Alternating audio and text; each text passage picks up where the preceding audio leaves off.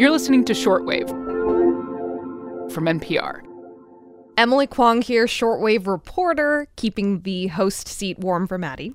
Today I've got NPR science correspondent Joe Palca here. Hey, Joe. Hello there. Okay, Joe, so you're here to talk about a popular destination right now. Feels like everybody's trying to get there. It just happens to be in outer space. I'm talking, of course, about Mars. That's right. If you're planning a visit to Mars, this is the month to go. The United Arab Emirates launched a probe 2 weeks ago from Japan, and it was its first mission to Mars. Very cool. And then a few days after that, China sent a mission up to Mars. And then tomorrow, NASA is expected to launch its mission to Mars from Cape Canaveral in Florida, weather permitting. Yeah, fingers crossed. Yes, so if the UAE and China missions successfully reach Mars, they'll be joining an elite group. Only the United States, the Soviet Union, Europe, and India have actually had successful missions to the Red Planet. Interesting. And these launches are all happening now because of this short window of time we have to get to Mars, right? Right. So once every 2 years, the orbits of Earth and Mars line up in a way so that you can economically send a probe from one to the other. You could do it another time, but you'd have to build a rocket that was gigantic, enormous, it'd take forever. So if you want to do it in the shortest amount of time with the least amount of fuel, you need to do it in this window, which happens once every 2 years. Okay, so a very long wait. Yep, but once they get there, oh boy, are we going to learn a lot about Mars. Hoo-wee! Well, your excitement is palpable, Joe Palca. What are we going to get to see on Mars if these missions are successful? Oh, all sorts of stuff. You're going to learn about the geography. They might be finding signs of ancient life. And there's a helicopter on the U.S. mission, so wait for that. All right, today on the show, a roundup of these summer missions to Mars with Joe Palca.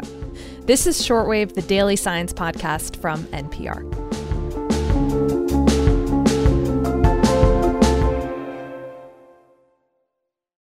Okay, Joe Palca, we are talking missions to Mars. Let's start with the United Arab Emirates, which launched its probe 2 weeks ago.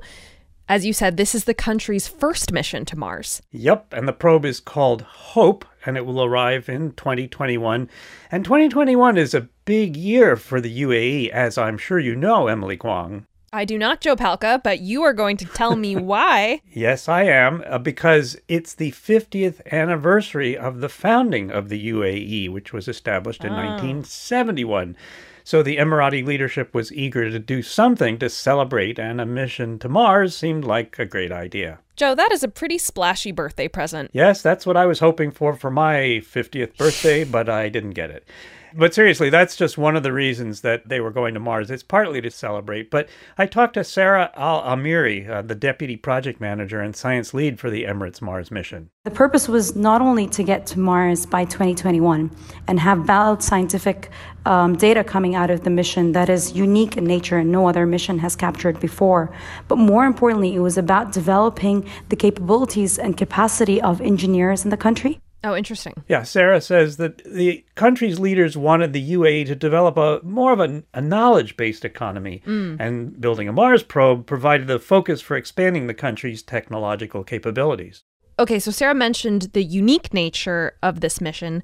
Joe, tell me about the probe and what it is designed to do. Yeah, it's about the size of a small car. It weighs about 1.5 tons, and it has these solar panels that look like wings, essentially. And when they're spread out, it's about 24 feet wide. Wow. And when it goes to Mars, it will go into a really unusual elliptical orbit that will take it essentially over every point on Mars once a week. It's providing us with full understanding of the changes of the weather of Mars throughout an entire Martian day and throughout all the seasons of Mars throughout an entire Martian year, which lasts roughly 2 Earth years. Wow. So they're really trying to get a comprehensive picture of the Martian atmosphere. Right. And it's not just over time. Here's David Brain. He's part of a team of scientists at the University of Colorado Boulder collaborating on the Emirates Mars mission. The 3 instruments that are on the spacecraft will help us measure the atmosphere of Mars from the surface all the way to space, which hasn't really been done before with other missions. That's very cool.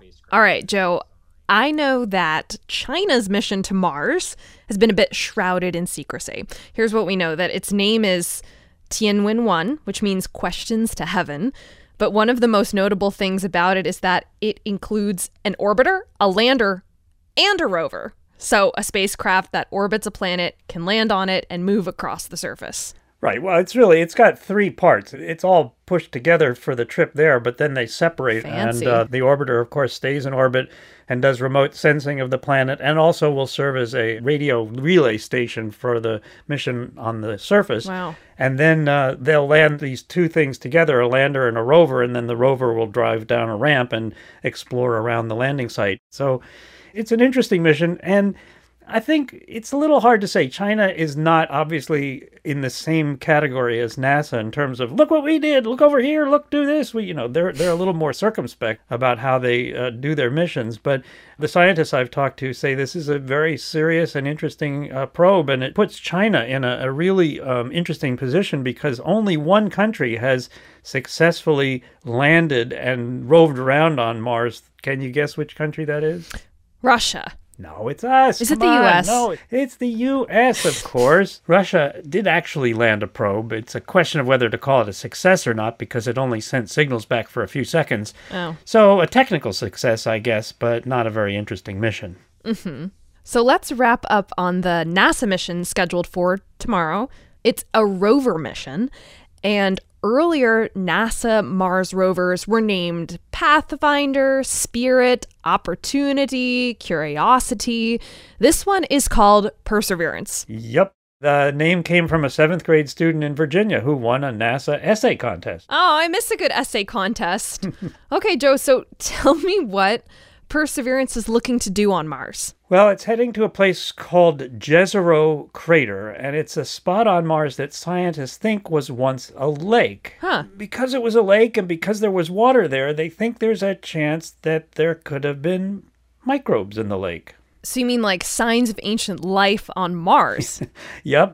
We're not talking 3-toed sloths or something like that, but maybe microorganisms. And Katie Stack Morgan is deputy project scientist. She says other rover missions have seen signals of carbon, which of course you need to have something alive, that could have been left behind by microbial life. But we haven't been able to necessarily link the presence of that carbon to a particular textures or patterns that we see in the rock that we think could have been left behind by life. So what she's saying is a lot of times you see these patterns as squiggles or pockets or something like that in the rock, and you think, oh, on Earth when we see that, it looks like it was made by microbes. But we can't be sure on Mars because we were not there. No. So, and when you make an extraordinary claim, you need extraordinary proof. Very likely, we'll have to return those samples to Earth to make that definitive conclusion about whether these samples contain life in them. Okay, Joe, so how will NASA get these samples back to Earth?